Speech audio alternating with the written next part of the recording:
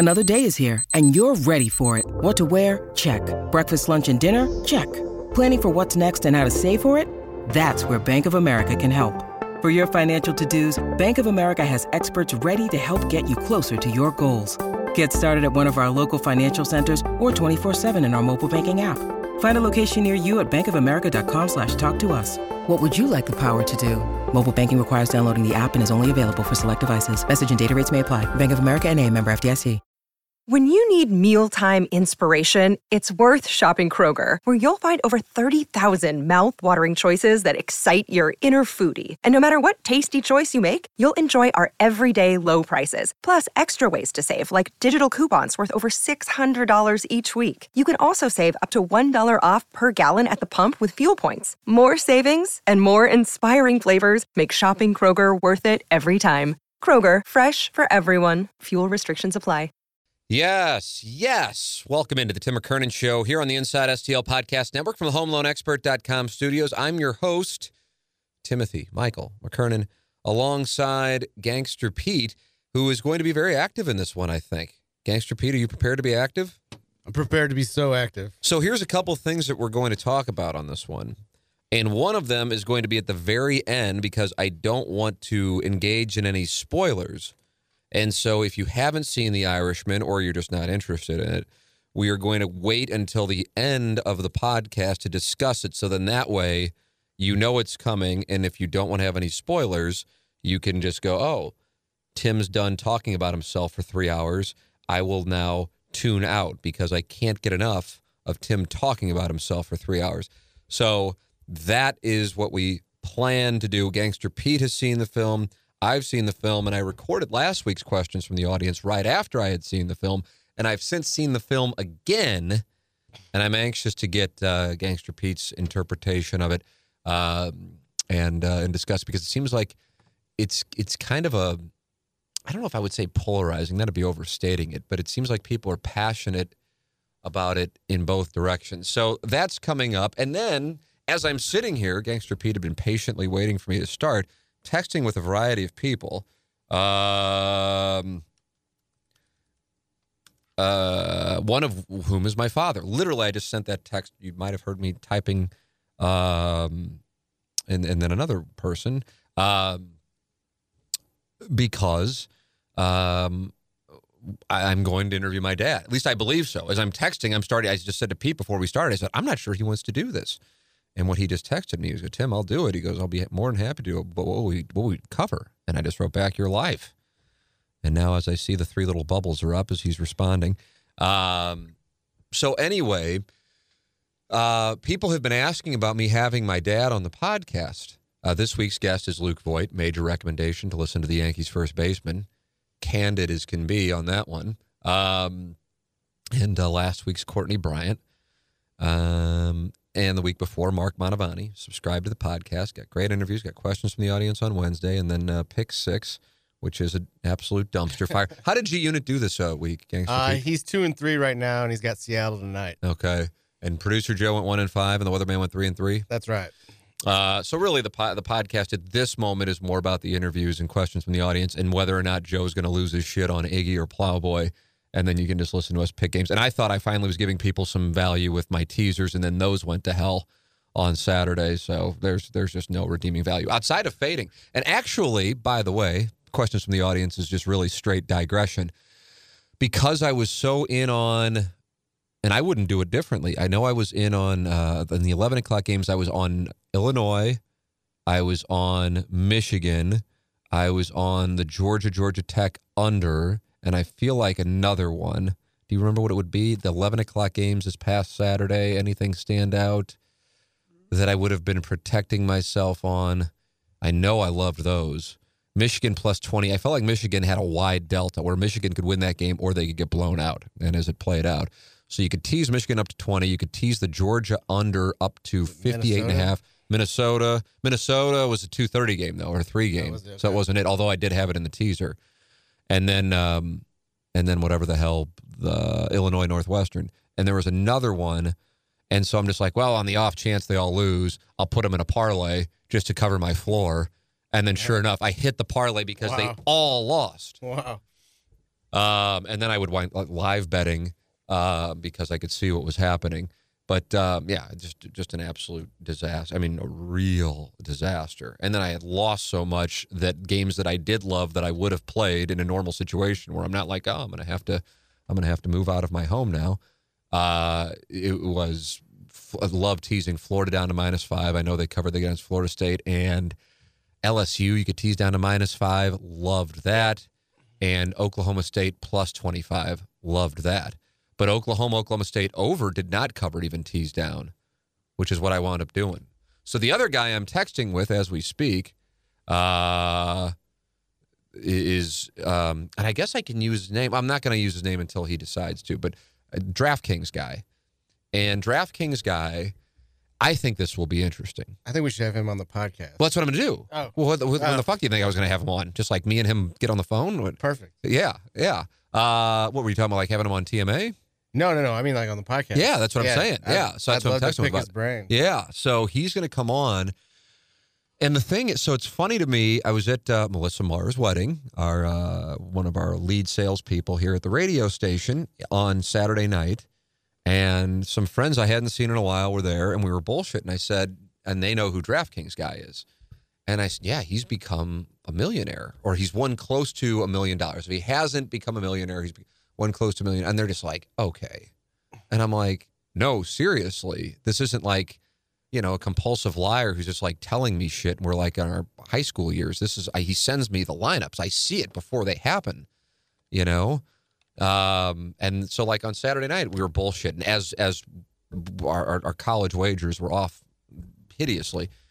And he goes, well, at least the NHL's going well. And he sends me over a lineup where he won $15,000. And it's just like standard shit. Like last Sunday, said, how'd the NFL thing go? Because he was all over the Titans and Jaguars over.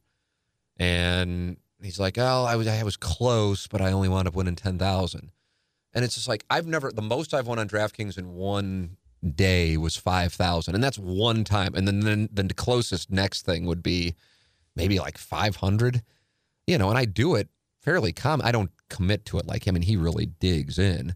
But I'm curious, he's like, well, I'm a sports fan and I'm also into math, and I'm curious what the thought process is on this. So I bet a lot of people will be interested in this. At the same time, I'm sure some people are like, yeah, I don't really care. Well, that's fine. This could be an episode you skip. But so he just texted me. So this is all going on as I'm doing the show. If we could do that another time soon, that would be better. Okay. So I'm responding to him on that. And then my dad, Tim, I'll be more than happy to do it. What will we cover? And I wrote back, your life. He said, well, it's pretty boring except for you guys. I'll have to start reflecting. And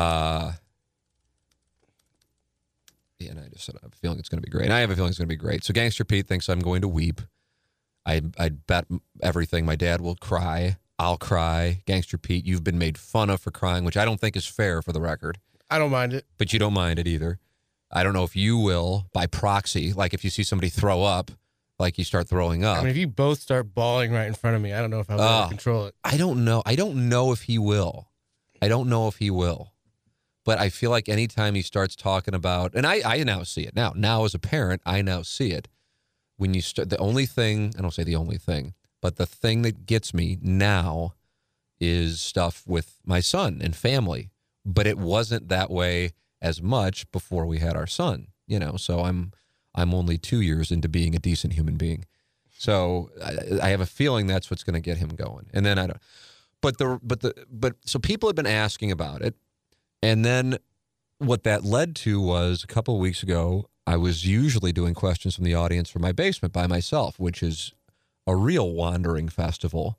And that's when I said, God, it would be so cool to be able to, I'll do this interview with my dad, but I'm really doing it more for not even the audience of this show, but more for my son, my brother Danny's daughters. He has 3 daughters, my brother Kevin's son, and, me, and Danny's my next oldest brother. He's younger than me, and then Kevin's younger than Danny, and then Mara's the youngest. And, just to always have that. Because when I had Jay Randolph Jr. Or Jay Randolph Sr. in, I could tell it meant, and it didn't even cross my mind to have, it meant a lot to Jay Jr. that we had Jay Sr. in, and as I've said before, it wasn't because I'm validating his dad's career. His dad's career has been, it's beyond. And Jay's grandfather was a United States Senator from West Virginia, so the Randolph family does not need validation by appearing on this podcast. But for Jay Jr., I think what he was thinking, and we've never discussed this, but for Jay Jr., I think what he was thinking is, I'll always have this, and my kids will always have this, and their kids will always have this. They'll always be able to hear their grandfather or great-grandfather in his own words, his own voice, talking about his life. And so then it hit me in questions from the audience. I'm like, man, how great would it be if I could be like, one of the rare times where I have a long drive and I go, you know what, I want to hear my grandpa. And I can just hear him. I mean, how great would that be? Which then led to me going, God, I wonder if people would be interested in that.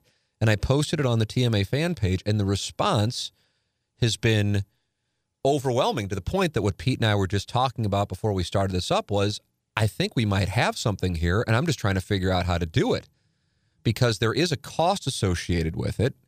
I don't own the radio station, even though it's a running joke on the show and fan page.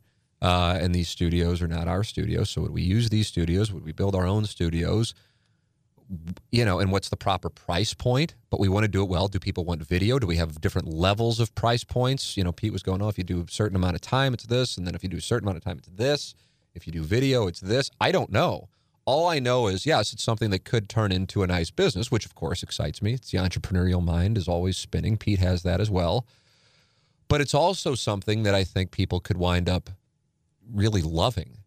And, I mean, listen, that obviously has happened with, some of the stuff we've been involved in with the radio show and the podcast. But, that's us entertaining and people getting entertained by either loving it or hating it. But this is something where we can provide a service like an audio portrait that people can use and have for their families forever. And that's something that excites me, So if it's something that interests you, email me at tmckernan@insidestl.com. And I just love, I was at this wedding. I had somebody come up to me and said, I'd never listened to your podcast before, but somebody told me about it, and I had to drive, and I was driving to Jefferson City, and so I'm like, oh, you know what, this is a good time for me to do it. And I listened to the Kelly Chase and the Jeff Fisher interviews, and they were just incredible. And I said, the Jeff Fisher one was more like a cross-examination. That was different than a normal podcast that we've done. And I said, Kelly Chase, you could have this plant doing an interview with Kelly Chase, and it's going to be good, especially it's Kelly Chase talking about the Blues winning the Stanley Cup. I mean, that's not... But I do think Kelly Chase is probably the second Kelly Chase one is probably the gold standard for this podcast. That was so good. So if you've never listened to any of the interviews, that would be the one I would start with. I cried. Yeah, you cried through about 4 or 5 of them, but that one, because he started crying, didn't he? Oh, when yeah. He was talking about when he's standing on the side of Highway 40, looking at the arch as the Blues win the Cup. I mean, that's like a painting. Speaking of paintings. Yeah, I mean, it's great, but then when you add the visual of watching him tell the story, I mean, it'd be hard not to cry for anyone. It was... Which is why I kind of kicked myself on the fact that we don't have these things being videoed, which is, when it gets down to it, it's on me. So anyway, the whole premise, the whole reason for this. So I'm going to have my dad, and I guess, and then so people are like, oh, it'll be interesting to listen to. And he said, you can do these interviews. And I said, I appreciate that. I don't know if it's a talent, and I'm not sitting here going, let's talk about whether or not I'm really talented. That's not what I'm saying. I think and I've heard Howard Stern say this, and maybe it explains it. I don't know, and I'm not comparing us, of course. I'm a Howard Stern 100% lemming. And when he's asked about interviews, he says, I'm just really curious. And so for me, as I'm sitting across from somebody, and I don't really care what it is that they do or what they're talking about. If they're in here, I'm engaged because they're likely pouring their hearts out and saying things that they normally don't say, which is just like it makes my synapses fire. So I just love that. I love it. Like for me, going to a bar, especially, 43-year-old married father, it's about just sitting there and having a drink and bullshitting with people. That's what I love. It's not, okay, there she is. Let's see if we can make that happen. It's just bullshit with people. So I love to bullshit with people. And so like Luke Voigt, our guest this week, presented by Mark Hanna, Evergreen Wealth Strategies, we did the interview And I'd met Luke once, but it was very brief. But I guess he listens to the TMA, I guess, because I know he followed the TMA Twitter account. And then he sat in here for 40 minutes, and we talked for another 40 minutes, some about baseball, some about all kinds of shit. And it's just like, that's what I like to do. So when these people were paying me this compliment over the weekend, I said, well, it's interesting that you bring that up because we're talking about doing something where we bring in people who are by no means, like politicians, athletes, media personality, anything like that. And I'm just as, if not more enthused about hearing their stories.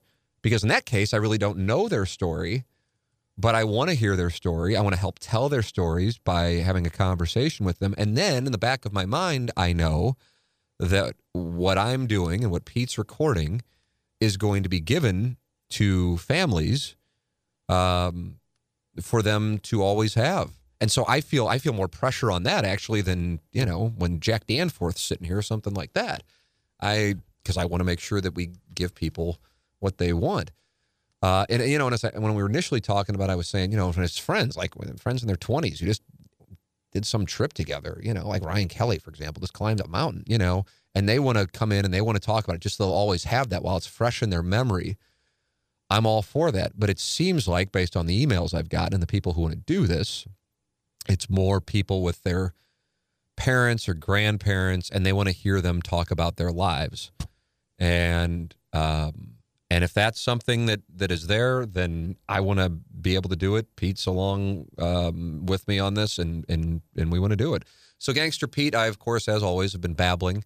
T. McKernan at InsideSTL.com if you're interested. What are your thoughts, sir? I mean, I think it's a great idea. I wish I had this from my grandpa. Like, I'd love to hear all his stories about being in the war, and then also like growing up in different times. Like we were talking about the Irishman, some of the time periods. I just love to get like a firsthand account. Like I wish I could go back and listen to something like that. Yeah. So I think it's a great idea, and I mean, I'd love to have it for a lot of my family members. Yeah, I mean that's the thing that I was, and it's not just like, and I feel like and it's fine. I mean, if that's what the way it goes down, then that's the way that it goes down. Which is people are like their parents or grandparents, like I said. But it doesn't have to be that. It can be like I would love to hear from my dad when he was my age, and hear what he's thinking. My main thing on it, if it is going to wind up being a lot of people bringing in their parents or grandparents. I just feel like that, and I don't know if this is unique to Western civilization, if it's unique to the United States, I don't know. But I do feel like that we oftentimes kind of marginalize people once they stop working. And then it's kind of like you're just checking in on them and they move to Florida, they play golf, or, oh, he still looks good for this age or whatever it is.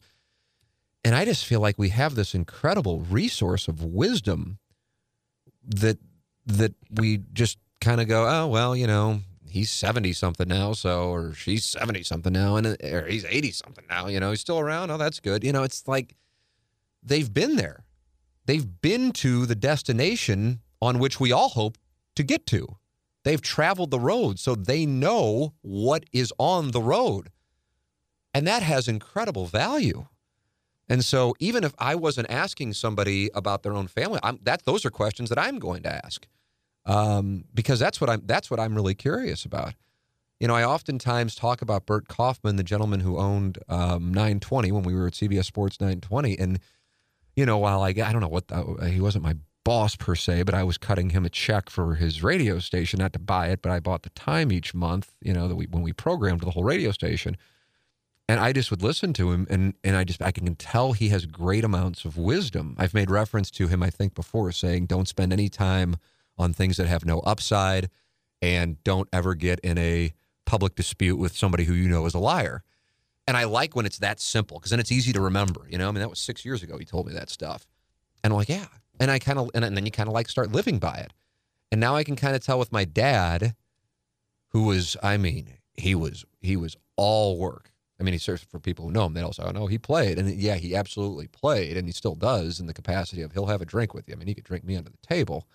But, it was all about work. And I remember there was a guy, it was a dry cleaners on Watson Road. And And he talked about this guy. He's in there every day at 5 a.m. Timmy, this guy is unbelievable. He is great. And I remember thinking, I was like in high school, I'm like, I think that's fucking terrible. I think that's so sad. And then what happens? I'm not making this up because it sounds like it's so fitting. He died. I mean, of course, eventually everybody, but like he wasn't, I don't even know if he was out of his 50s. And I'm just like, well, doesn't that make it even sadder? Because now all he did was work and now it's over. And so that's, I think, where my dad's mindset was when he was in his 40s. And now I feel like, and I don't know if he would ever admit that he was, I don't know if wrong would be the right way or that he's changed, but I get the sense that, that he will have a different perspective on that. It's kind of like, I don't know, we've had some career discussions on things that, God, if I were asking him his opinion even 10 years ago, he'd be like, oh, yeah, you got to do that. And he's like, I don't know. You want to enjoy yourself. The most important thing is you're there for Jameson. And I'm just like, wow, how about this? So I like that. But I've read articles about people being interviewed when they're in the hospital and they know they're probably not getting out, which may sound morbid to people, but I'm not doing it because I like, getting off. It's morbid to me too. But what are they thinking when they know that they're at the end of the road? Because that's, to me, when you have the most clarity. And I think there's value in that. So anyway, I'm really looking forward to this. We already have some people lined up. And I don't know. I have no idea which direction it'll go. I haven't done one yet. I believe I'm going to interview my father. It sounds like he's on board. I think he's kind of in the mindset maybe like how Courtney Bryant was, where she's like, I don't know what we're going to talk about for an hour. And then Courtney's now been on twice. I don't know what the hell we're going to talk about. I'm legitimately anxious because I know his dad died of a heart attack very suddenly in his mid-50s. And, he was the father of 4. And for those 4 kids, their world was changed. And I think that goes without saying, what an obvious statement, but it was rocked. Also an obvious statement. And my dad's dad was a dentist, and I understand anyway, they lived, this is St. Raphael's Parish on the south side, but this was obviously the 1950s or early 60s, and Stan Musial lived there, and Red Shaindienst lived there, and so my grandma was friends with them and kind of enjoying a nice situation, and then like within a week she was working like on a department store floor, because she had to get a job immediately because the world, just changed immediately, what that was like. And then my dad had to go work in the mailroom at KPLR TV, and then he wound up becoming the general sales manager. That's a hell of a story. So when he's sitting there going, I don't know what we're going to talk about, I'm like, that's a damn good story in and of itself. And he was the general sales manager at KFNS from 98 to 2004. So I'm looking forward to it. I'm just naturally curious. I'll be engaged, and I'll be engaged when there are people that I'm just meeting for the first time and I had never heard of before their sons or grandsons or daughters or granddaughters contacted me to do an interview. I can't wait to do it. I hope it catches on. Because again, I think it could be a great business. Don't get me wrong. That is always at the center of anything that you're doing when it has to do with work. But, this thing could wind up being something that could be something where people, it's cherished for their families. Some people will be listening to it who aren't even alive right now, and it'll mean the world to them. And that's, if this winds up taking, then that would be a pretty cool service to provide. Because it's like Gangster Pete, like you were saying, if you're driving around, you could be like, God, yeah, I just want to listen to my grandpa today and hear about what you're talking about with regard to the Irishman. That time period was like, that's what I want to hear. Yeah, it's like kind of like a living time capsule type deal. Yeah. So I don't know. I'm excited about it. So if you're interested in that, we'll have more on it here. But email me at tmckernan@InsideSTL.com. I have a bunch of questions in email. I posted something on the fan page, but I just did it like 20 minutes ago, so I don't know how much is on the fan page. But I didn't do anything with the emails last week, so I have a bunch saved. Plus, I've got new ones. I'm just trying to see where anything is on the I got a bunch of them. But I did want to talk about the Irishman, so Gangster Pete is going to be in on that. So I'm just going to go through the questions because I want to make sure I get in. Gangster Pete, I want your involvement, and maybe we have one that really gets people going, maybe not. All right, I'm just going to read from top to bottom. We start with the most recent. I think the system for electing presidents in the United States is fair since it gives a voice to most people throughout the country. But I think allowing the people of Iowa, which makes up 0.95% of the U.S. population, to be the primary decider for choosing the party candidate is madness.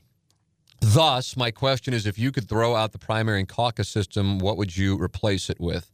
That's from the Hunchback of Vaughan Castle. Gangster Pete, the floor is yours.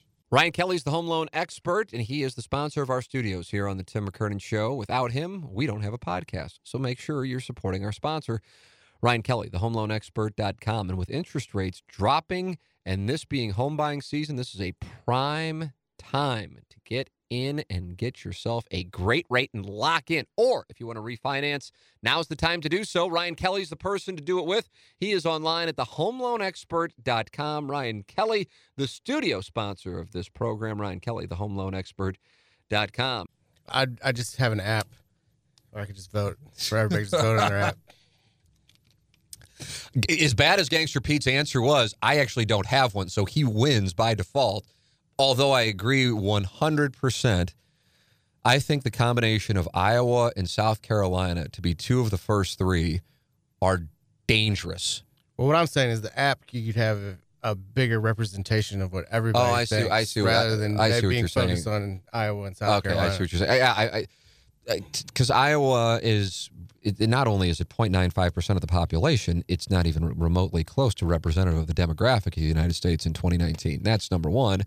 And then number two, with South Carolina, I mean, who's going to succeed there? You know, it's not representative also of the population. And so, and then it weeds people out. Like right now, the thought process is Pete Buttigieg is going to do incredibly well in Iowa, and likely at this moment, who knows where it will be in a couple of months when it actually happens, but top three finish in New Hampshire. And then they're just like, but he's going to get stomped in South Carolina. Why? Well, he hasn't resonated with the African-American vote, and he's gay. So in the South, that's going to be tough for him to overcome, and so he is going to, and that could really damage his campaign. I'm just like, wow, that's because we're... So, yes, I agree with that. The honest thing is I don't really have a solution to it. I don't know. I just think that I think it's probably been a bigger problem for the Republicans, because if you're not really preaching about social conservative elements, then you're going to have a tough time with Republican caucus members in Iowa and the religious right in South Carolina. So two of the first three. So I agree with you. Gangster Pete came up with a solution. I don't have one. Next one. Hey, Tim, really enjoyed more politics. Hey, Tim, really enjoyed the political questions that have been discussed on QFT over the past few weeks. Do you have any recommendations on podcasts or news shows for someone who is relatively new to politics? Everything now is so biased, which I know is the game.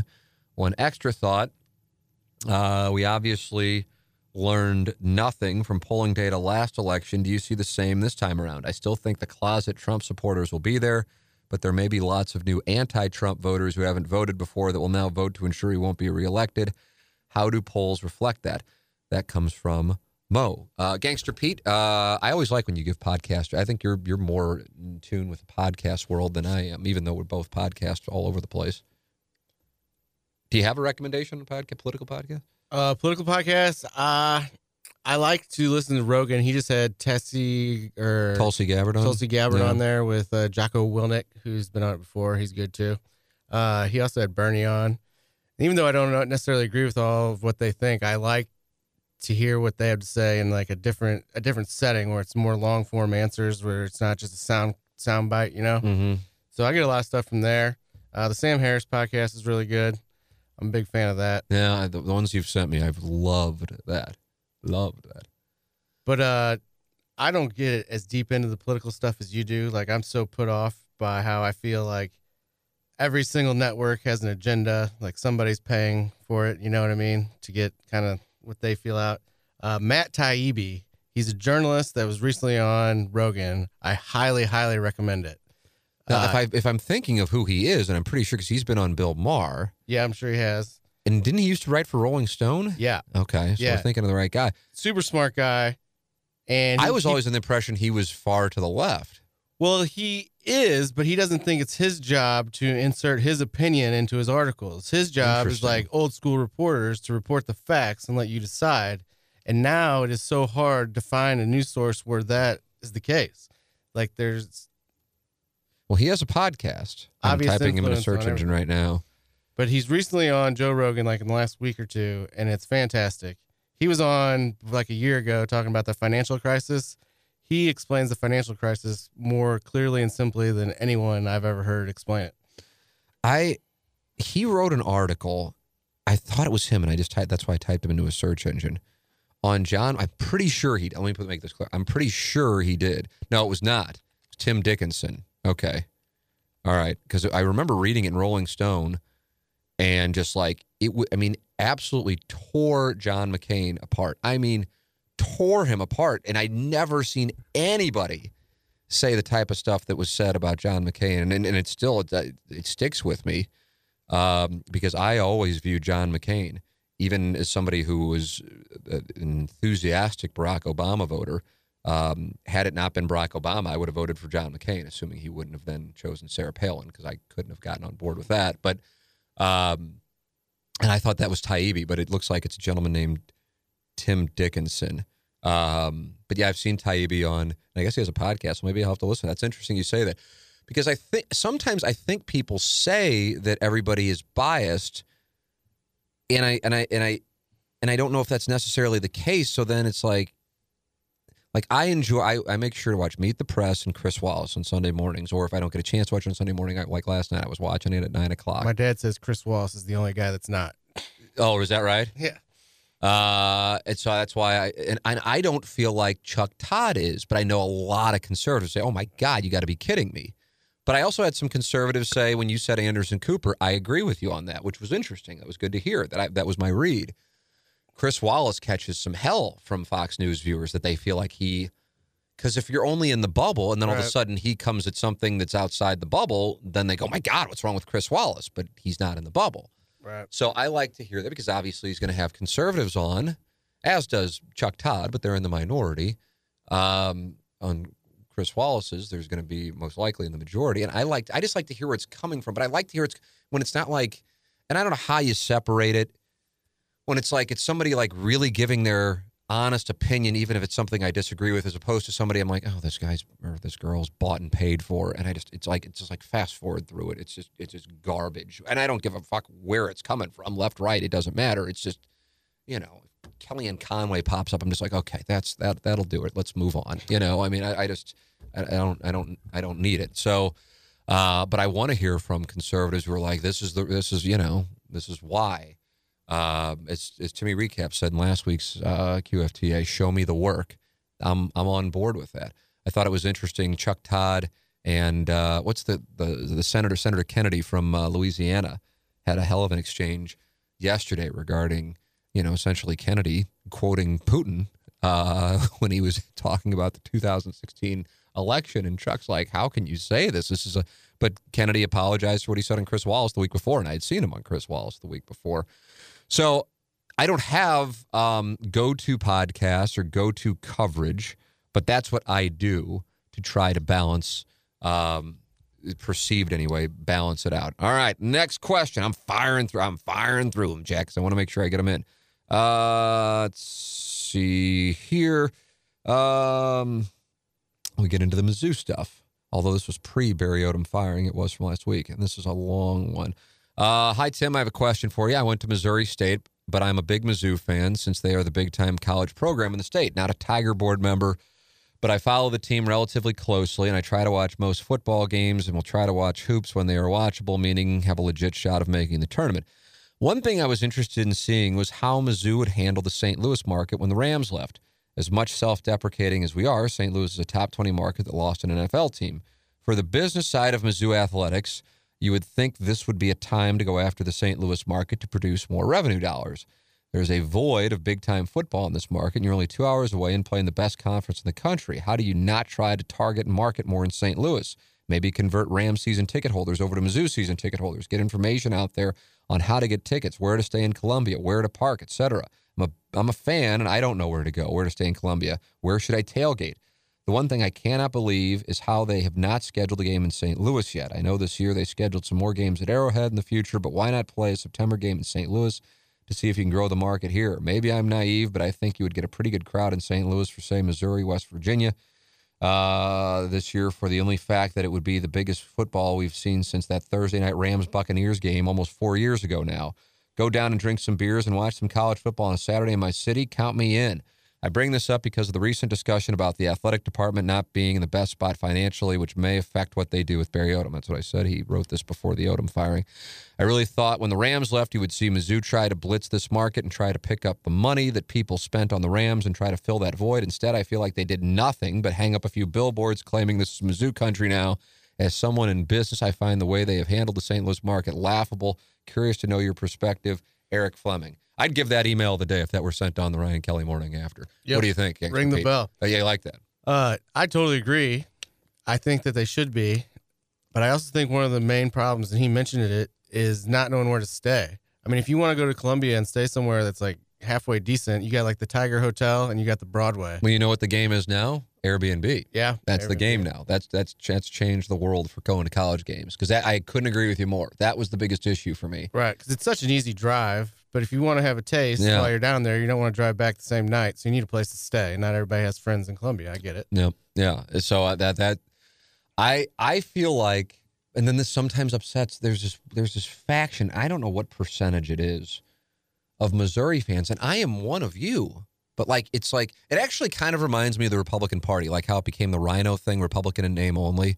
Like if you are not hardcore, then you are not a Missouri fan.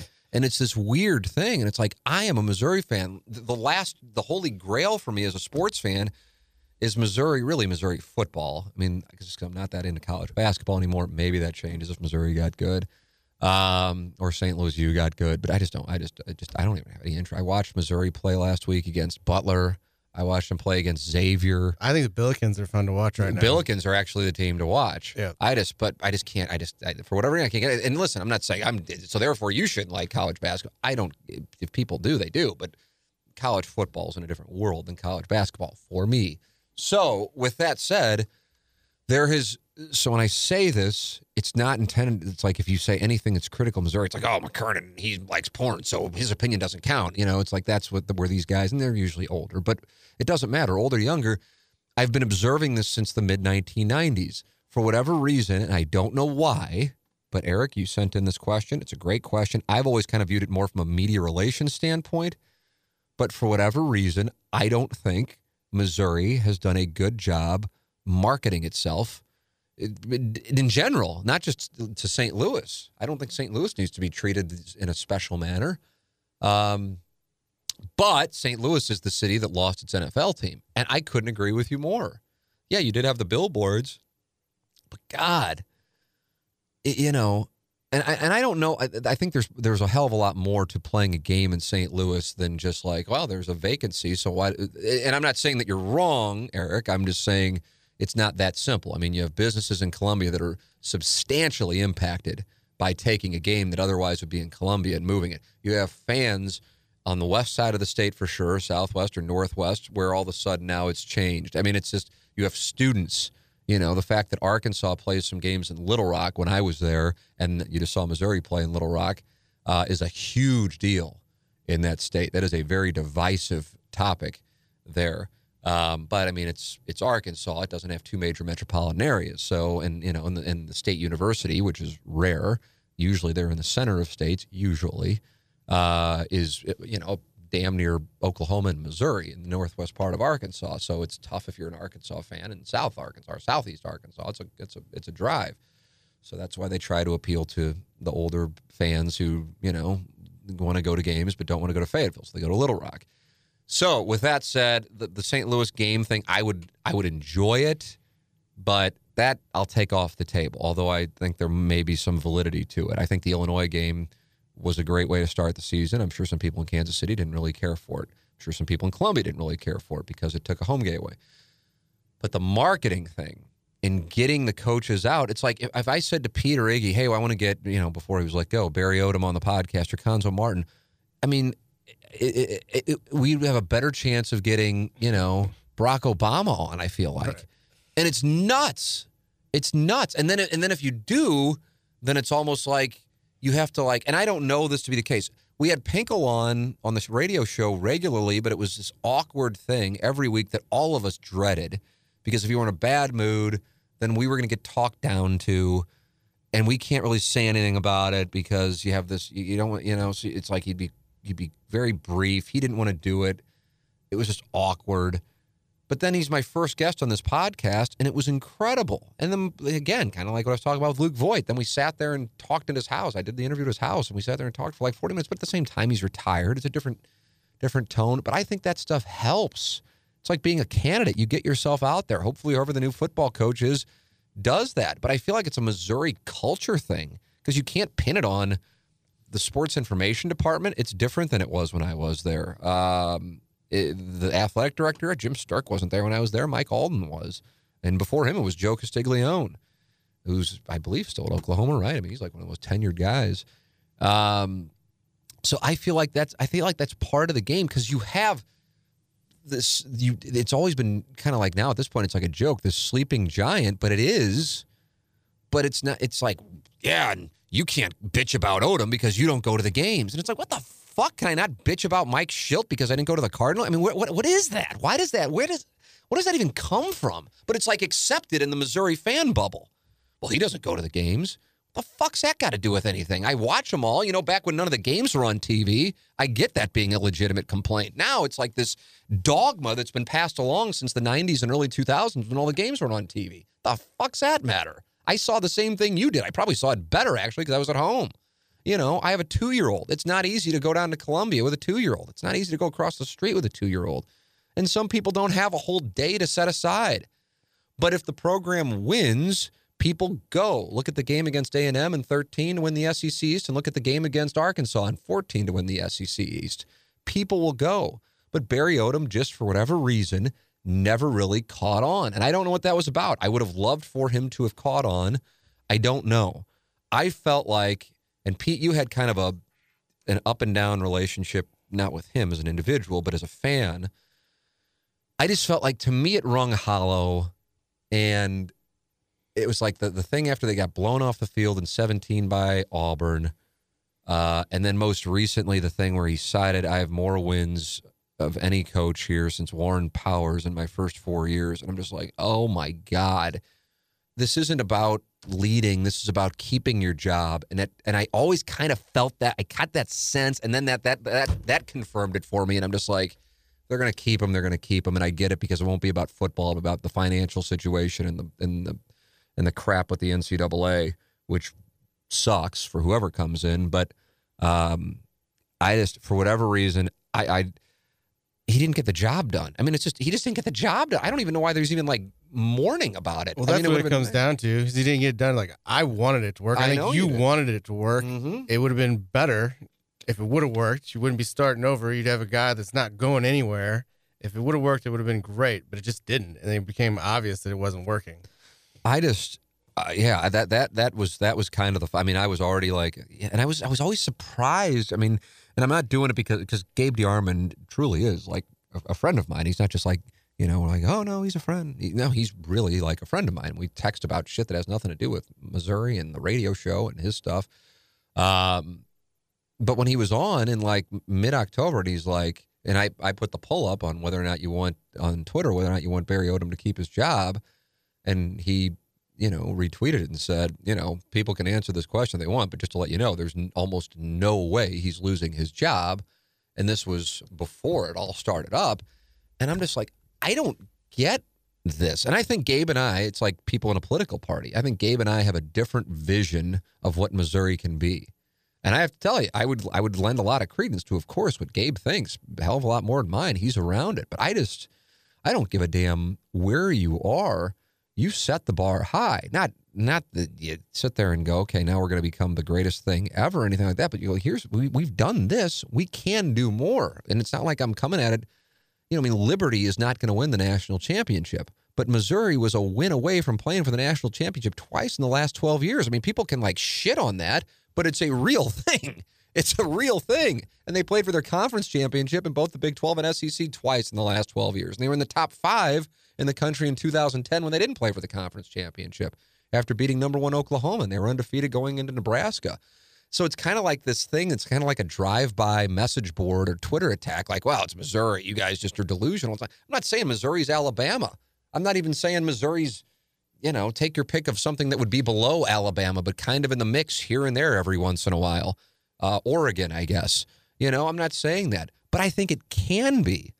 And when we saw what was possible here, November 2015 is if I could do like 30 for 30s that are local, that's a 30 for 30. And its impact on so many different things. And 4 years later, it's still impacting things. Because in December of 2014, less than a year before that, Missouri was on the field with Alabama playing for the SEC championship. And a year later, a number of big Missouri fans had gone, that's it, I'm done. And the head coach of that team that had been on the sidelines in Atlanta back-to-back years had retired. And a lot of people are like, well, he retired because he botched the handling of that. And in reality, he had told people in May that he was going to have to resign because he has lymphoma. And so you have effects of that, because that's why Barry Odom got the job, because they weren't going to be able to hire anybody else. And you have all these effects of it years later. And it's a real shame because the program did have momentum. And I was calling for Pinkel to be let go after the 2012 season. I wrote about it. So I've been right about a lot of things. I don't know, intuition, I guess, for whatever reason. Fortunately, I've been right. On that one, I was wrong as can be. Remember writing about it. It's probably still up on InsideSTL.com.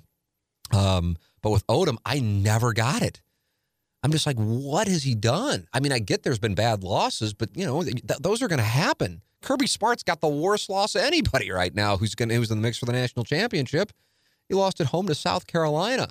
But he's also won a bunch of huge games. Barry Odom won one game in Gainesville. Other than that, he had a bunch of bad losses. And this was his fourth year. Come on. So, but that wasn't the question. The question was about Missouri marketing itself, and I couldn't agree more. It's just to me, it's a monster miss. More people now are talking Missouri football here because it is the only team that we have in St. Louis. And a lot of people, by the way, have just tuned out the NFL. So this is their football. And so it's a real opportunity. And I really wish that they would get that, because it should be something like we look right now, Pete, we're looking at the home schedule next year and you're going, oh my God, Central Arkansas and Eastern Michigan and Louisiana. Shit. But if you're going to a game in Oxford, Mississippi, you don't go, who are they playing? You go, fuck, we're going to have a pony. This is going to be a good day. When I went up to see Notre Dame play with my family in September, I would have wished it would have been Stanford or USC or Michigan. But, it was New Mexico, and New Mexico's dreadful. But you're at Notre Dame and you're tailgating, and that's really what college football is about the experience of the game day. And right now, people are like, oh, it's kind of a pain in the ass to go down there. And like you said, for me, now with Airbnb, it's changed. But it used to be, I want to drink. What am I going to do? I'm going to, get a bus or something, or, have somebody be the designated driver. It kind of sucks. So now you can stay down there. It's a little easier. That's what we did with Notre Dame, got an Airbnb. I don't know. I get fired up about it because I really do think it could be and should be something that everybody, who's a college football fan, you have this team in the SEC, and that's why Odom I was like, you're not out there and leading. You're like a salesman trying to sell us on you and justify your existence as the head coach. You know what? You win games. You don't have to do that.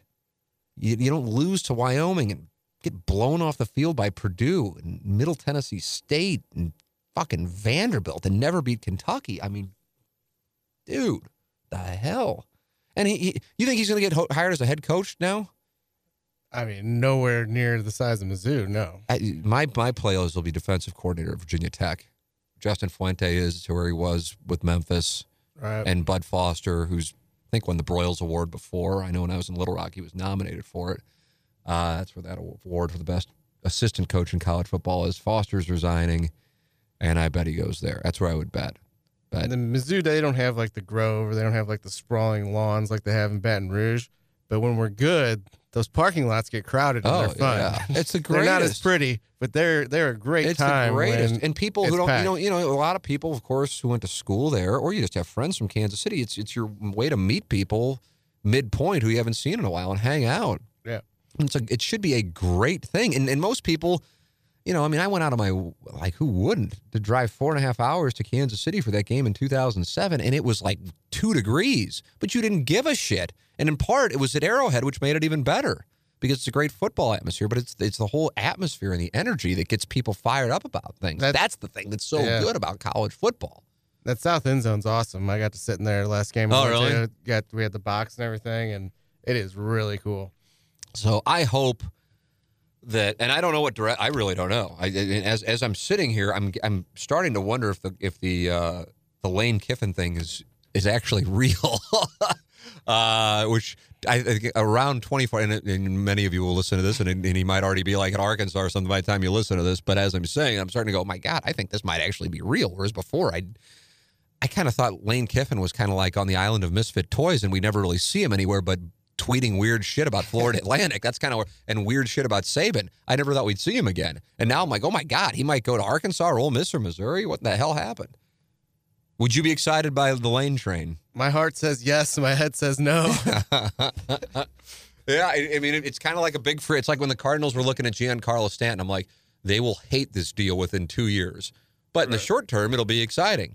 It'd certainly be exciting. It'll definitely be exciting. I'd be very excited to see how maybe he's learned. I mean, it's like people are like, this is, we were talking about the Quinn Snyder analogy. Yeah. Now Quinn Snyder's one of the best coaches in the NBA. That's what my buddies were saying last night. He's like, he already went through his Quinn Snyder stage. You know, he's 44 years old. Maybe he did. I don't know. I mean, certainly dealing with, St. Louis and Kansas City media will be nothing when you've dealt with Al Davis and Knoxville and USC and work for Saban. Shit. He might like a chance to stick it to Tennessee. That's the thing. I don't know, man. I don't know. I'm legitimately intrigued by it. I'm happy they made the move. I'm not happy it didn't work out. But my biggest emotion throughout, in particular, like before it became obvious, I'm talking about even after the Ole Miss game, because we talk about it on the show. And at that time they were ranked, and I'd be like, yeah, I guess they might be really good, but what are we basing it on? Troy, SEMO, South Carolina, Ole Miss. What other one am I leaving out? West Virginia. It was a crappy West Virginia team. That's why they were in the top 25. And the best team of those teams, I think, might have been Wyoming, by the way. Weird as that played out. Wyoming wound up not being bad this year. I mean, relative, again, to the teams in the school's name and tradition. So I just I'm not sure. And so it's like, well, Barry Odom and getting fired. I'm based on what? You win one game in Gainesville and you're like, you become Don Corleone? I just don't get it. So I never got that. I'm so scared we're going to botch this hire. But do you agree that he doesn't make the move if he doesn't know he's got this guy? Yeah, and then, my buddy played me a voicemail where one of the athletic directors was telling him 10 to 14 days, like Gabe said today. Yeah. So, I mean, I don't think he's telling this must be somebody, one of your buddies who balls, because he must be a donor. Yeah, he balls so hard. Does he really? Look at him, 37, 38 years old, and he gets those phone calls? Wow, who's this guy? But it's not G-Unit. It can't be G-Unit based on his picks, because he's got to be broke. But, yeah, they said 10 to 14 days, and I'm like, there's no way they'd be telling those guys that. Right. Yeah, I mean, it's my guess is it's somebody who's got to play a game, or coach a game this weekend. Yeah. That's what I think. Yeah. And the Lane train does he not? He does. Yeah. Not necessarily in Atlanta, but he will be there. I saw him on the sidelines. I went to that game. I went to both the Auburn. Did you go to those games, Auburn, Alabama, down there? I've not been down there, no. For the SEC championship, I went to both those games, and somehow I sat with TJ Moe in 2014. He got tickets for doing some speaking engagement for the SEC, and it was 4 rows off the field, but it was in the Alabama section. For those who remember that game, there wasn't a whole lot to cheer about from the Missouri standpoint. Not that that was real surprising. But Kiffin's thing was, and I remember seeing him do it, the ball would be released. Celebrating before and his hands would be up, and the ball's in the air, and his hands are already up for the touchdown, and then it would be a touchdown. I'm like, this. I get such a kick out of that shit. I love that stuff. The white jacket on the sideline. Yeah, he's got swagger. The visor. I don't know, man. It'd get people going. All right, what else do we have here? I'm trying to go through, and then I want to go into the Irishman, and I could dig deep on the Irishman. Mark Hanna of Evergreen Wealth Strategies. Can't emphasize enough how important it is to have a financial advisor. But then it's not just any financial advisor. It's somebody who knows but cares. Again, plenty of people can know but cares. And Mark Hanna helps everyday people every day get their finances organized. You can call him at 314-889-0503. That's 314-889-0503. Or go online to evergreenstl.com. His name is Mark Hanna. He is with Evergreen Wealth Strategies. And I can tell you, from getting to know Mark here over the last year, that this is a first-class person who has your best interests at heart, and just calling him at 314-889-0503 is going to make you feel better and you're on the right track. Mark Hanna, Evergreen Wealth Strategies, 314-889-0503, or go online at evergreenstl.com. Hello, Tim. I hope you're enjoying your vacation. This was sent on Tuesday, November 19th. I wanted to ask a two-part question. I do not live in the county, so I want to get someone's perspective from the county on the issue. But what would be the biggest negative as well as the biggest positive to a county resident's quality of life if the city and county were to merge? I should have just put this one to the side just because it's too. You still can. Yeah, I know. Yeah, you can just edit it out. You've also said you grew up in the city. What could a city resident like myself lose gain from the merger? Comes from Mr. S. It's a great question. It's not a question that I am honestly prepared to answer with giving you anything of value or honesty outside of me saying I don't know. So the honest answer is I don't know. I don't think that's going to happen anytime soon. I could see some kind of form of it happening, but I don't think necessarily a merger. When I say anytime soon, I think something's going to change within the next 10 years. I just don't know if it'll be the proverbial merger. I think there was a lot of momentum for it, and I think Better Together being a debacle blew up that momentum.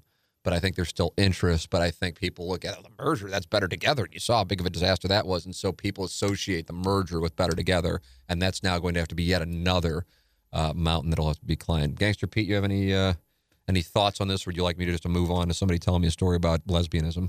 Lesbianism sounds good. Yeah, it'd be great if that were what the question was, but it's not. Hey, Tim, on June 25th, I sent in a question asking if in 10 to 15 years you saw St. Louis in the same grouping as rising cities like Nashville, Austin, Louisville, and Indianapolis, or deteriorating cities like Detroit or Cleveland. To take this one meta step further, does this question, and perhaps the fact that I even asked it, show the self-esteem issue in St. Louis?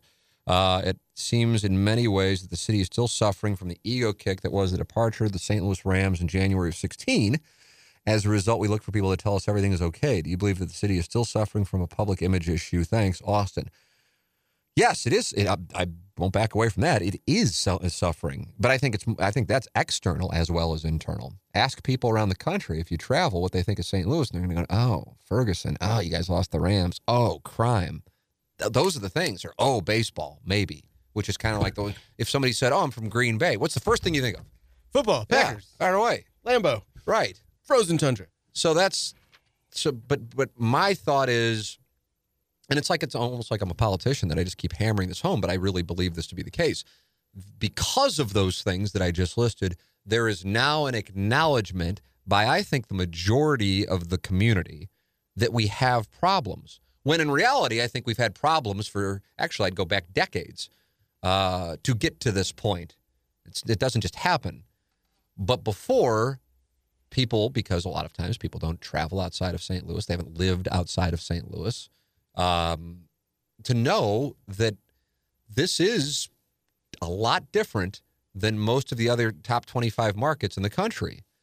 You were just in Chicago this weekend. Now I realize Chicago and St. Louis, it's not a fair comparison. I mean, you're talking about the third largest city in the country. But, it's a different world. But like Charlotte, North Carolina, and Austin, Texas are smaller cities, and those are different worlds as well. Yeah, but some of the things the smaller things are better about St. Louis than Chicago. Like, there's neighborhoods where you can't park certain times of day. I mean, it's impossible. Like, St. Louis has a bunch of cool little neighborhoods, not on the scale of Chicago, obviously, but it's easy to get to all of them. You can go wherever you want, whenever you want. So, I mean, there's some benefits there that people just ignore because of the bad stuff. Yeah, and I think and maybe I'm wrong on this, and I don't even know if I'll be here in 10 years. I truly have no idea, but, and it's not because I'm like, I got to get the fuck out of here. I just don't know what the hell's going to happen. I have no idea. I don't know if I'll be here in a month, but and that's don't read into that. I feel like that's inevitably going to lead to emails. Are you leaving TMA? No, it's not what I'm saying. I'm just saying in general, I have no idea. I don't know what the hell's going on. What I'm saying is I would be surprised, big time surprised actually, because this is really what the question was. Do I see it moving in the Nashville, Austin, Louisville, and Indianapolis direction or the Detroit direction? I would be big time surprised if it's not moving not necessarily at that rate, because Nashville and Austin are in a different world as far as how fast that's happened. But if it's not moving in that direction, I'd be shocked. I'd be shocked.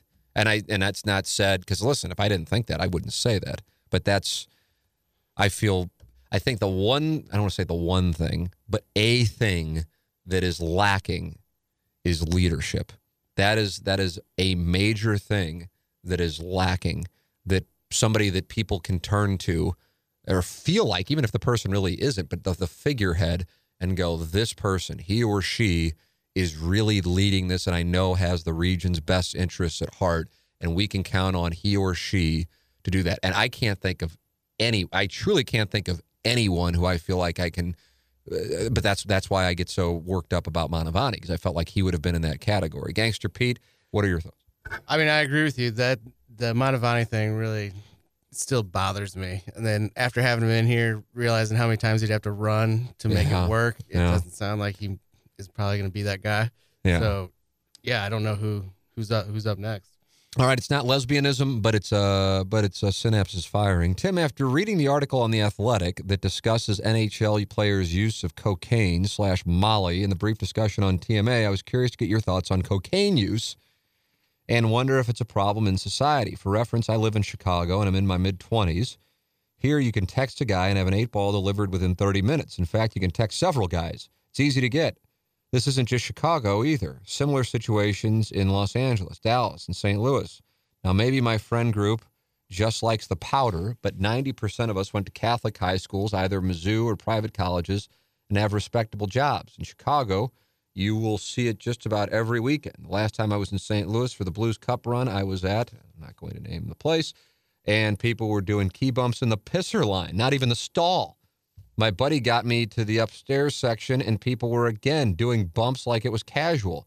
I know you joke about it on TMA and don't know if you have even partaken in the festivities, but was it popular in your college days and years after college? Is it becoming a problem because it's so fucking easy to get? Curious to hear what you think. Thanks, Timmy. That comes from P.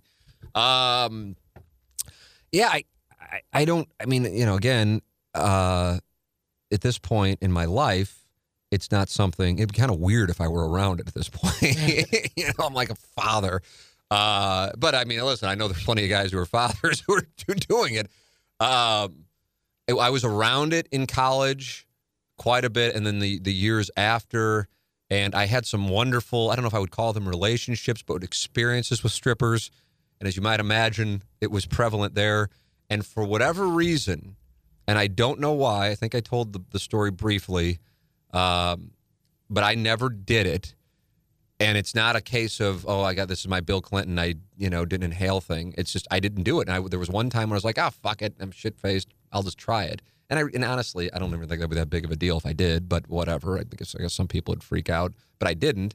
And the reason why, one of the guys, and he was a seasoned veteran of it, he goes, no. He goes, don't get started on this shit. And this was like right after he had just snorted a line himself. And it's like I said, it's like 2 a.m.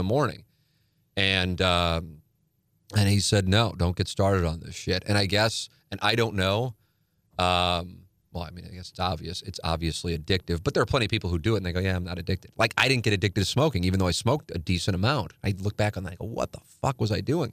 But it's like gambling. Like, how many times have I sat here with you, Pete, and go, yeah, I'm just not fucking doing it. And then I come in and I go, God damn it, I did it.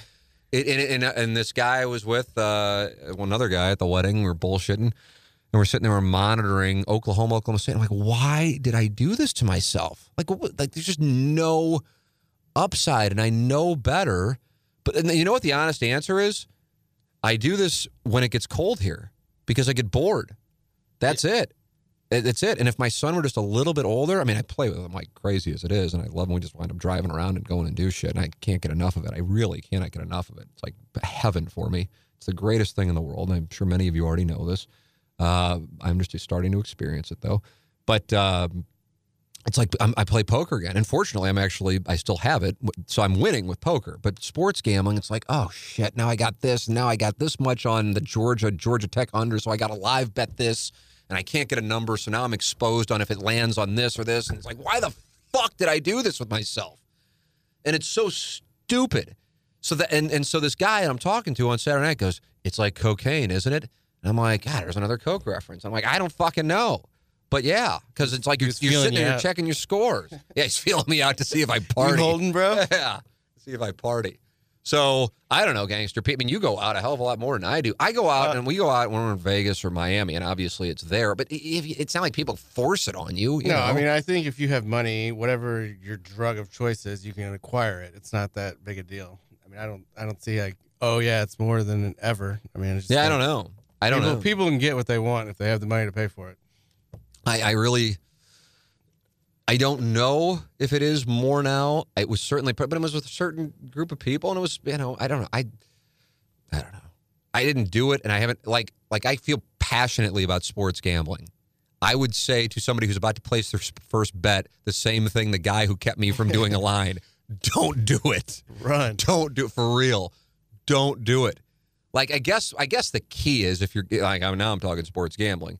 The key is like bet something that is like a fifth of the number that you're comfortable losing, to the point that it's kind of like fun, but like you don't really care. Like yesterday, it got to a point like, okay, Saturday was such a fucking disaster that I lost so much. I mean, I'm like, what night? What have I done? That I'm like, okay, so I just fucking paid it. I'm just like, okay, fuck it. And I'm like, okay, I'm going to do a $50 4-game, because those 4-game teasers in the NFL still are the tits. They just are. And, of course, it wins. And then I'm like, okay. And then I do another little $25. And if I would have lost, I wouldn't have given a shit. The problem I get into, it's like, I love this college and I love this college. All right, now I'll put them all in a bunch of different ones. And then if all hell breaks loose, like what happened with Illinois and Northwestern, and what happened with the Georgia Tech under, and what was the other one? Minnesota plus 15 against Wisconsin. But I feel like there was another one at 11 that we were talking about. Oh, Michigan plus 20 against Ohio State. That if that happens, then you're going to have just one of those in those 4-game teasers, and it blows them all up. So that's the direction that I had, and it was a disaster. And so I don't want people to go through that shit. And what happens is, and I think for as much as I talk about it and kind of sound like I'm all worked up about it, in the whole scheme of things, I can control it. Thank God. But I am familiar with people, and I'm sure there's even more than I'm familiar with, because they're not going to talk about it publicly, who they really get in a bad way, like a real bad way. Like, as I've talked about on the Pick Six podcast, if I have to, and it doesn't, I give a dollar value, people freak out. Like, even just saying a $25 teaser, not caring about it. It's not meant to be like anything about finances, but like to a point where whatever it is, it doesn't matter if you're making $10,000 a year or you're making $2 million a year, and it's all relative to what you have. And all of a sudden now you're in a spot where it's like, oh shit, I don't know what to do. I'm in a bad way here. That's why I tell, and I think that's where you have a similarity with cocaine. It's like, oh my God, I need it, and I need money because I need to get this drug. And that's what I see with sports gambling. So on the cocaine thing, I honestly don't know. I maybe it's more popular now than it was in the late 90s and early 2000s. I honestly can't tell you. I was around it a bunch, and I just didn't even think. And if I was around it like this weekend, I wouldn't think anything. I just don't care. But for some people, it really freaks them out. And I just don't fucking care. But back in the 90s, some people were that way about weed. And I'm just like, okay, do it. I don't have to fucking do it. And if I do want to do it, I'll do it. It's like, I just don't, I don't know. I don't care. Gangster Pete, were you around? I bet you were around it. You had to be around it. Yeah. I know where you're coming from, everything. So I know you. Yeah. All right. Another political question, and then I'm going Irishman. I still haven't gotten all the questions. Oh, my God. Oh, I do this, and then I go, oh, shit. I want them to be layups. It's kind of like Tony Kornheiser saying, we'll get you out of here on this. That's what I need the last question to be. Hey, Tim, I just read an article. I'm not going to do it. I'm actually going to, I'll read it next week. My promise to you, Matt, is I'll read it next week, but I'm going Irishman because it's just too good of a question, and it deserves more than me using it as like a little way to get out. I'm going into the Irishman. You know, James Carlton of the Carlton State Farm Insurance Agency is my insurance agent. So this is a first-hand endorsement of James Carlton and his staff in Webster Groves. 314-961-4800, or go online at carltoninsurance.net. I think a lot of people just go, okay, well, I've got a guy, I've got a lady, I'm good. I don't really care to talk about insurance. It's something, I'm 25, whatever. And that's fine. I understand. I used to think the same way. And then I go down to my basement on March 30th of 2019, and the basement's flooded, and the world changes. It just so happens, because my interactions with James have been so positive, that my wife and I switched to James Carlton in late 2018. And I'm telling you, if we had not, the odyssey that has been a flooded basement throughout all of this precipitation in St. Louis would have been infinitely more difficult to navigate without somebody as active. And on top of it is James Carlton. His phone number is 314-961-4800, or you can go online at carltoninsurance.net. And even now, he still checks in. I mean, it's just a different ball game. And even before we had that, which of course was a substantial issue, we weren't covered on something, or I've forgotten to make a payment. It wasn't like it was like some monster payment. It was a small payment. But he's like, hey, just so you know, you haven't made this payment. We want to make sure that's taken care of so you're covered. It's just different. It's different in a much better way. And that's why, if you ran into me at a bar or restaurant and said, hey, and I have had it happen. Hey, Tim, who's that insurance agent? People email me. And I go, it's James Carlton. Here, let me include him on the email. And I know he's going to be on top of it. I don't think twice about it. It's not like I'm like, oh, yeah, let me tell you about him. And then somebody actually wants to follow up. And I'm like, oh, God, I hope he does okay. The best, the absolute best. And you're talking about your biggest investments. So you want to make sure they're taken care of properly. James Carlton and his staff at Carlton State Farm Insurance Agency will certainly do that. 314-961-4800, or go online at carltoninsurance.net. If your insurance costs a leg and an arm, call James Carlton, State Farm. So, Gangster Pete and I are going to talk about The Irishman. This is the time now to bail. We want to thank thehomeloanexpert.com. Spoilers ahead. That's right. We want to thank thehomeloanexpert.com. We want to thank Mark Hanna, Evergreen Wealth Strategies. We want to thank Johnny Londoff Chevrolet, Highway 270, and the Washington Elizabeth exit, online at londoff.com, Chevy Find New Roads, Design Air Heating and Cooling, designairservice.com, and then James Carlton, the Carlton State Farm Insurance Agent, 314-961-4800, or go online at carltoninsurance.net. So, if you don't want to hear about The Irishman, bail. Bail now. Bail now. Let's talk about The Irishman. I've been wanting to do this in general. And the only person I've really talked about it with, outside of my dad and my brother, who I went to the movie with originally, and then I watched it a second time, was with my wife a couple days later. And Gangster Pete, for 22 years, I have told people that my three favorite movies are The Graduate, The Godfather, and Good Will Hunting. I love Good Will Hunting, by the way. All right, so we're probably on the same page with what we like. And I now think I have to put The Irishman in the top three, and I think Good Will Hunting will be the one that goes out. It's not a shot at Good Will Hunting. It's how much I loved The Irishman. It's a dialogue-heavy movie that requires you paying attention, that is, from my standpoint, full of symbolism, and also it does something that usually movies do not do, which is it depresses the fuck out of you in the final 20 minutes as opposed to get you walking out of the theater uplifted. That's my nutshell takeaway. Your takeaway, sir. Yeah, I mean, it's a fantastic movie. It's very well done. It's definitely not a feel-good movie. I really enjoyed it, but it's not something that I'd want to watch over and over again. Like, if I see Good Will Hunting on, I'm going to keep watching that. But this, there's parts of it that I would watch maybe till the end. But even the end was great. But it's not a feel-good movie. Oh, yeah, it is. It's a serious story. There are people, and I can't name names because some of them people will be familiar with, who they'll entertain the hell out of me. But when I'm done having the conversation, real, I'll be laughing. I can't control. I'm laughing so hard. But when I get done with it, I feel worse about the world because some of the stories are like, yeah, and this guy's fucking around on her and he's, doing this and then she's doing this. And then I'm just like, yeah, well, this situation with this team, they're doing that. And I'm just like, oh, God, I mean, this is entertaining and it's amusing, but holy shit, this is depressing. The Irishman was not necessarily in that capacity. By that, I mean, you're laughing, of course, but it is so good that I kind of, if anything, went into it going, there's no way it can be that good because it's had so much hype for a while about this De Niro, Pesci, Pacino, Scorsese get-together that there's no way it can be that good. And I actually thought the reason it was called The Irishman was because I thought it had to do with Jack Kennedy, right. JFK. And he's obviously a part of it. Nobody's playing him. It certainly is, if anything, more about Robert Kennedy as the Attorney General, but it's, The Irishman is the De Niro character. And I had no idea Jimmy Hoffa's involvement. And the only thing I didn't know that going in at all. And I bet for a lot of people, like probably my age and younger, like they may be familiar with Jimmy Hoffa in the sense that like, oh, is he buried? Giant Stadium's no longer there, but he's like buried in the end zone at Giant Stadium. Like my wife, who's, what is she, 8 years younger than me. Jimmy Hoffa's like, what, has heard of Jimmy Hoffa, but doesn't know and so that's kind of for our age group. We don't know. I didn't know he was like Elvis and the Beatles. I had no idea. The thing with Jimmy Hoffa is where the hell is he? Right. And so that really became, the story. But so you're having these figures from history in this story with these incredible actors. But to me, the storyline, that's actually the backdrop to what I think the message of the movie is.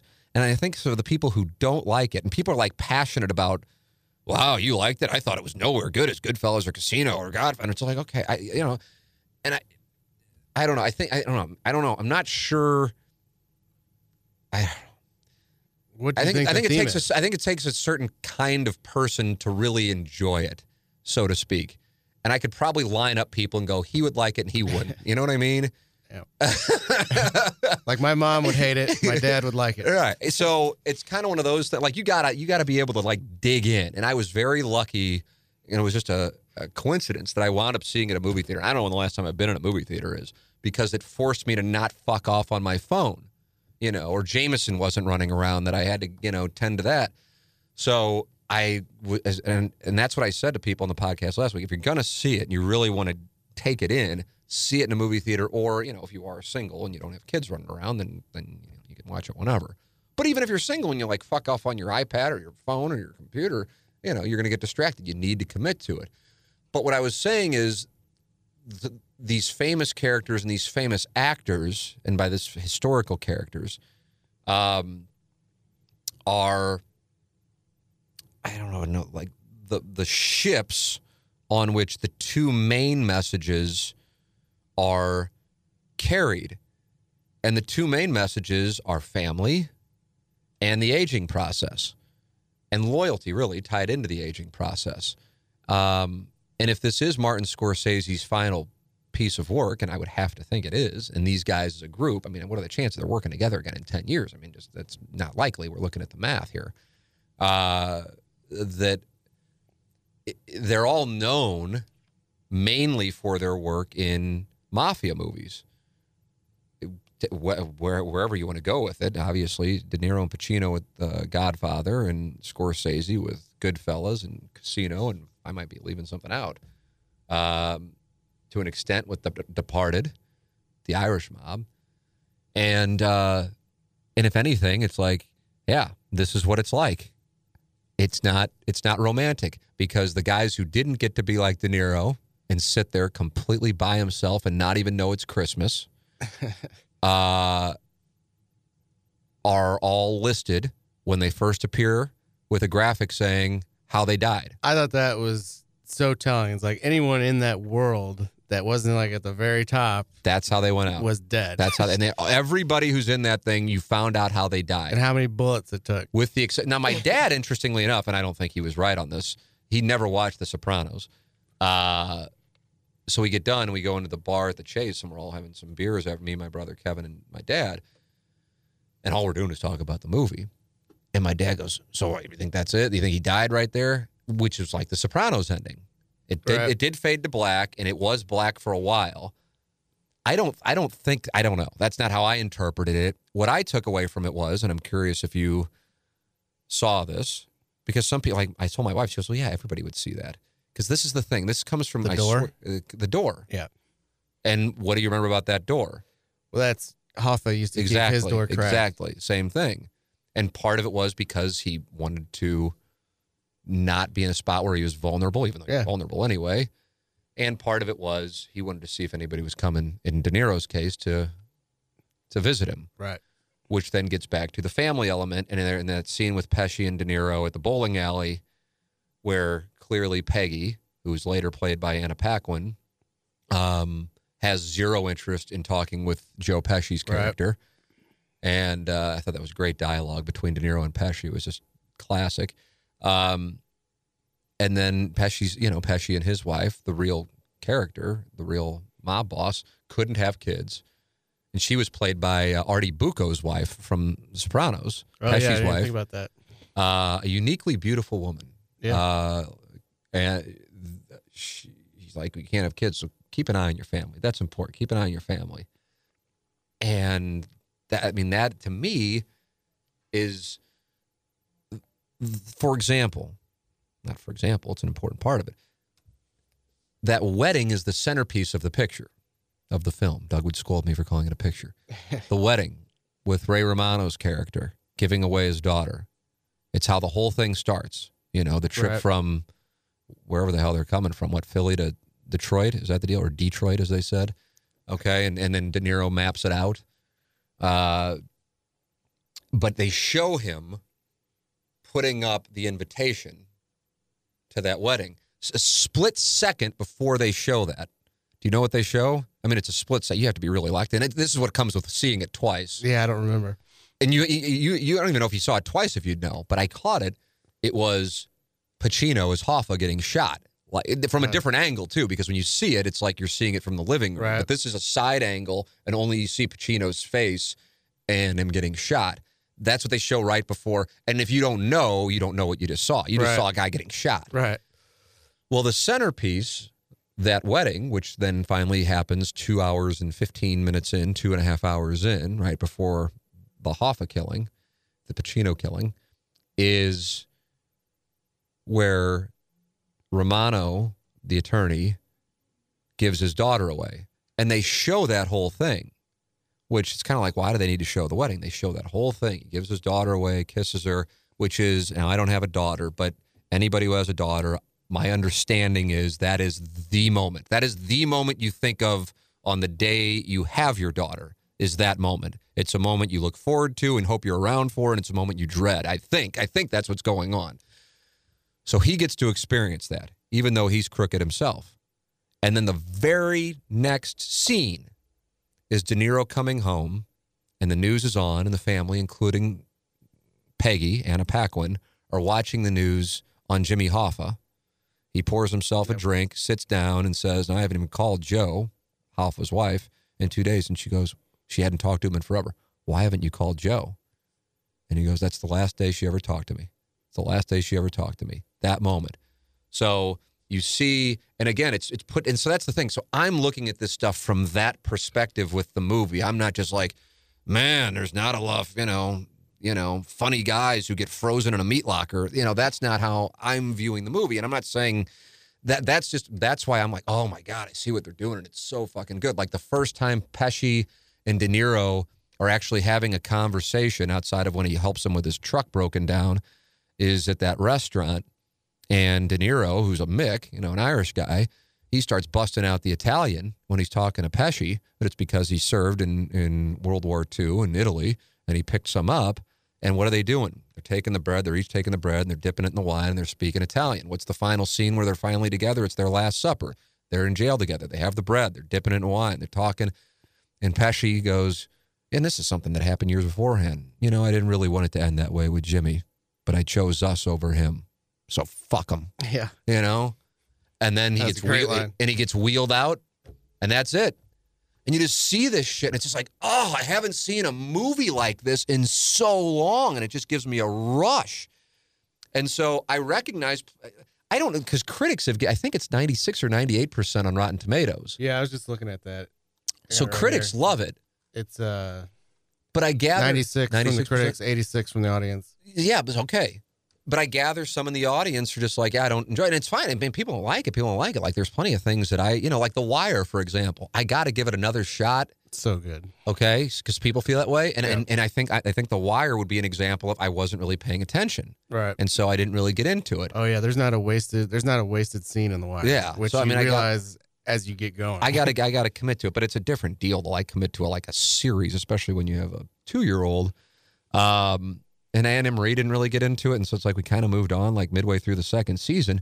And so when people talk about The Wire, I don't get it, So I sense that there are some people Now, some people just don't want to be called a lemming, so they automatically take the opposite stance of me. So I recognize that's part of it, which is a weird way to live, but I know that goes on.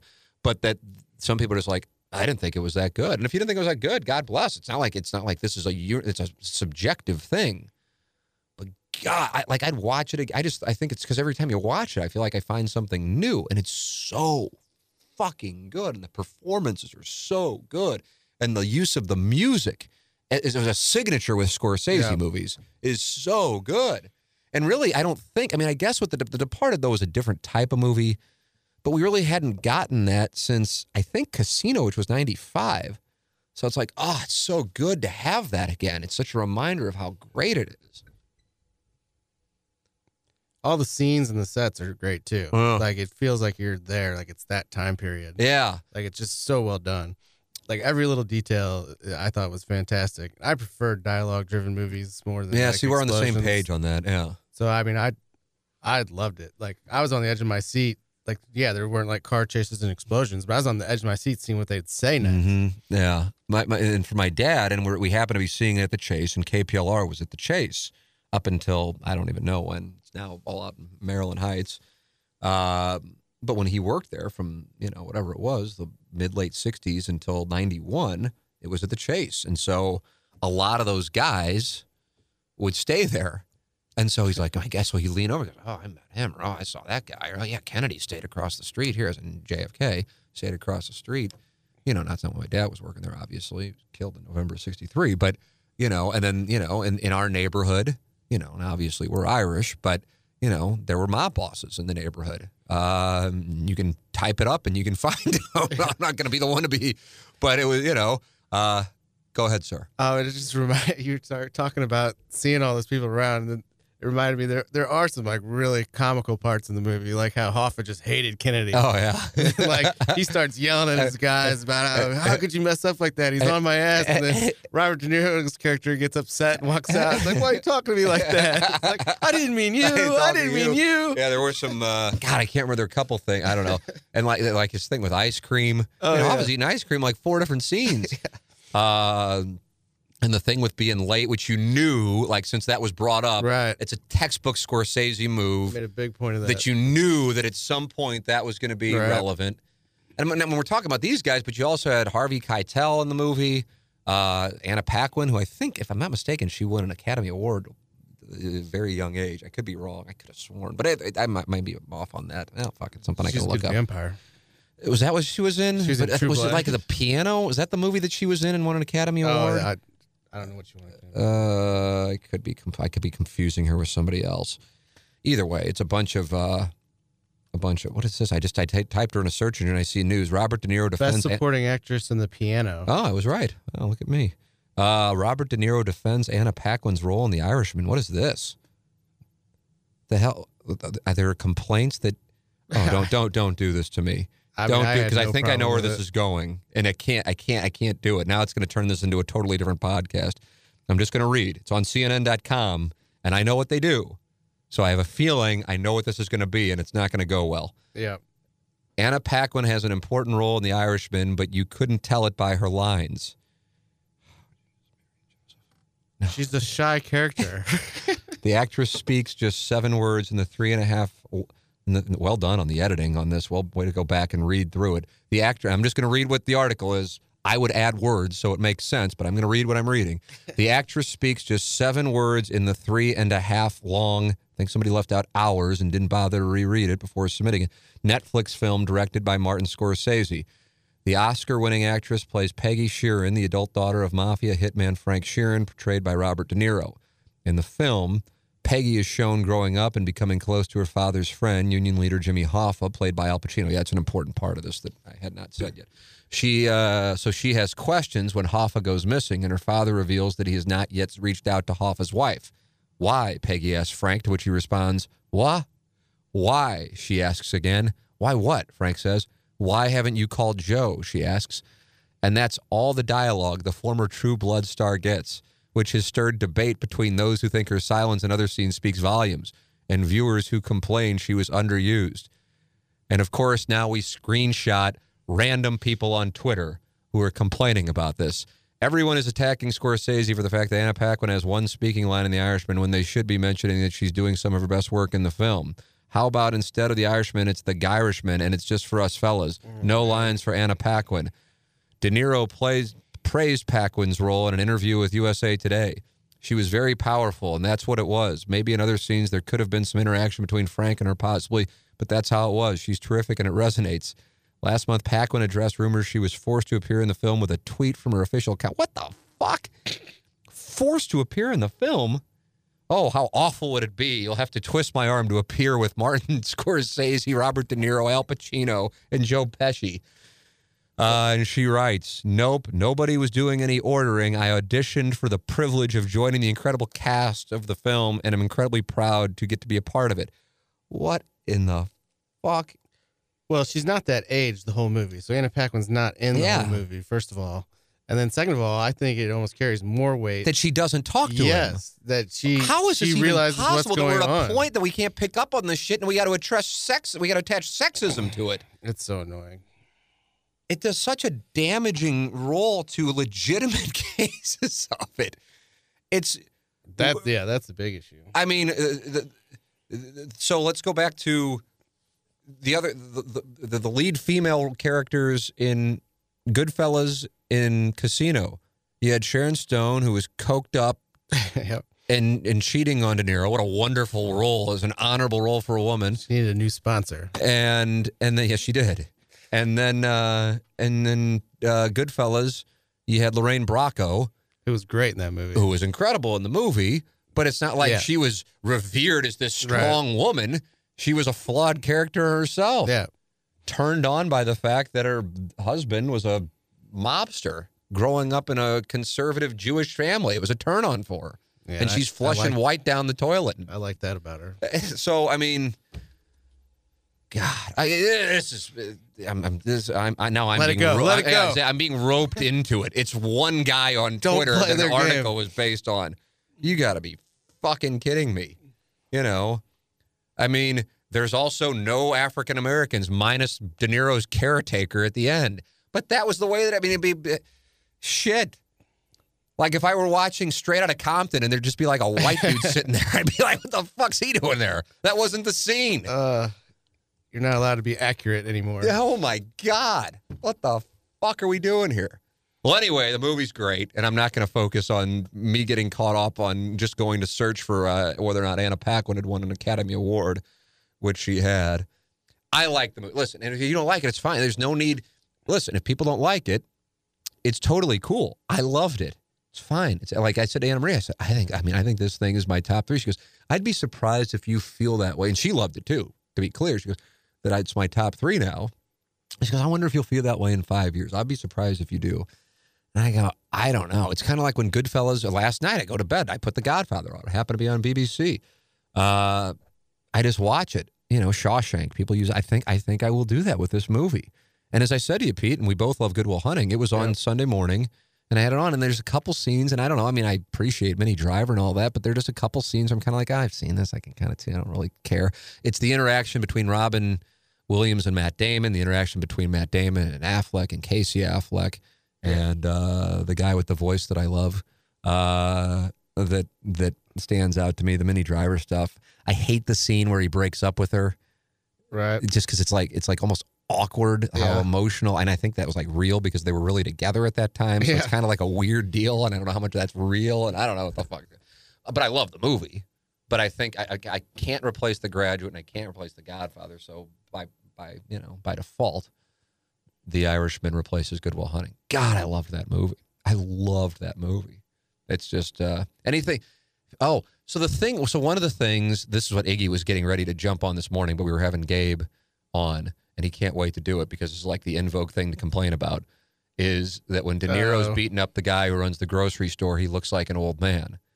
I'm like, so I'd seen that criticism before I watched it a second time with Anna Marie because it didn't stand out to me the first time.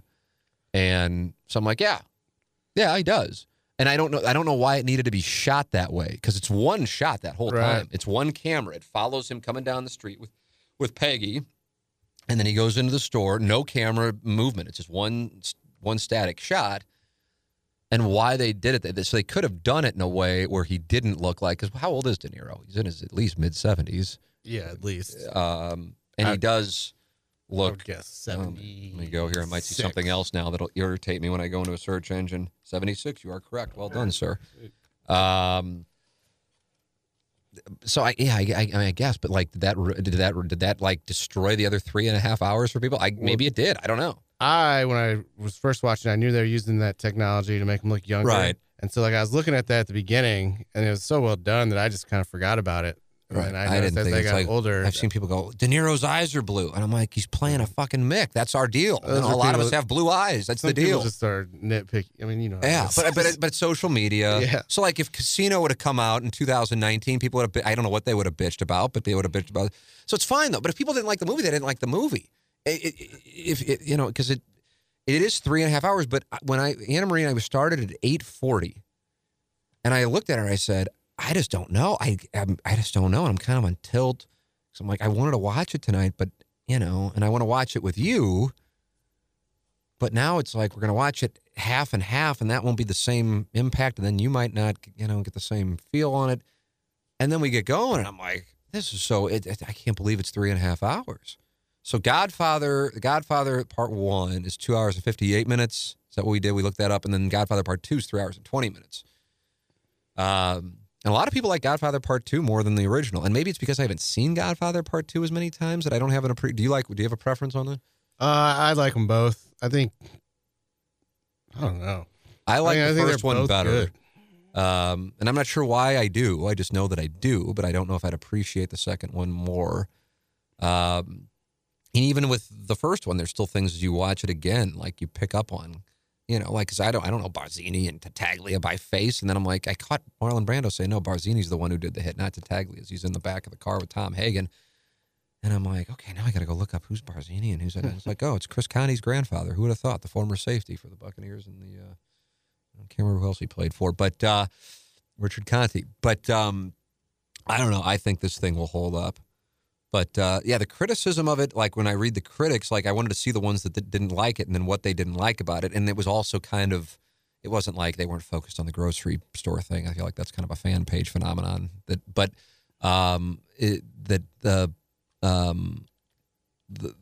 just felt like it was too long and it's a Scorsese flaw too long. And I personally didn't.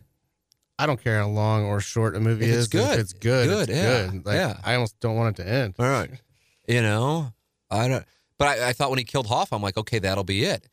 And I'm like, and it's just like a split second thought. I'm like, but they got to tie up what really this is really like. They've tied up that like the loyalty, the choose, and his lack of understanding of what he's done and remorse. They tied that up with the priest, and that is with his daughter, who that's really this thing that it's kind of in the background, but at the core, I think it's the thread of the story. And he goes to see her at the bank, knowing it might be the last time he ever just to talk to her. And she, no interest, and walks away. And then he goes to see the other daughter, and she says, like, Daddy, do you realize how tough it was for us? Because we couldn't go to you with problems because we know if you went with problems, how you were going to handle it. Which is why the grocery store scene is important. Oh, yeah. Because that's when Peggy was like, I don't want anything to do with it. That's a really important scene. Yeah, because that's when she saw what her dad did. And then had zero interest in being around Joe Pesci, but she saw Jimmy Hoffa like a father figure, and then her father kills her father. And so it's just, I don't know. I mean, there's so much there. I can't imagine I'll see another movie in the near future that'll have that kind of impact on, because I haven't seen a movie in the last, I don't know, I'm sure somebody could point to one and go, you raved about this movie, maybe, but I didn't feel that way about, I loved The Departed, don't get me wrong, but it didn't have that kind of holy shit that it did for me with this. And I'm glad I saw it a second time, which I know sounds weird, but I did wonder in part, I'm just so happy that I went and see this with my dad and my brother spontaneously on the Wednesday before Thanksgiving, which is always a great day. And then we go and we have some beers and we see it at the Chase. And I'm like, okay, maybe I was too high on how I saw it as opposed to what I saw. And then I saw it on my couch in my basement with my wife. And I'm like, oh, the fuck thing. I think it's even better now, So I welcome feedback on it. Gangster Pete, anything else you want to say about it? Were you upset by anybody else not getting to talk enough because they were a female? No, I'm all good. I enjoyed it. Great movie. Go see it. And I would recommend, if you could, see it in a theater. All right.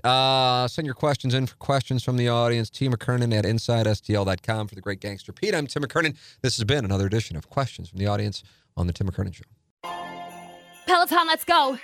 This holiday, with the right music and the right motivation from world-class instructors, we're going to pick it up a notch. It's the holiday season. You might just surprise yourself with what you're capable of. Work out to thousands of live and on-demand classes, from running to cycling to yoga. Try Peloton risk-free with a 30-day home trial. New members only, not available in remote locations. See additional terms at onepeloton.com/home-trial. Peloton, motivation that moves you.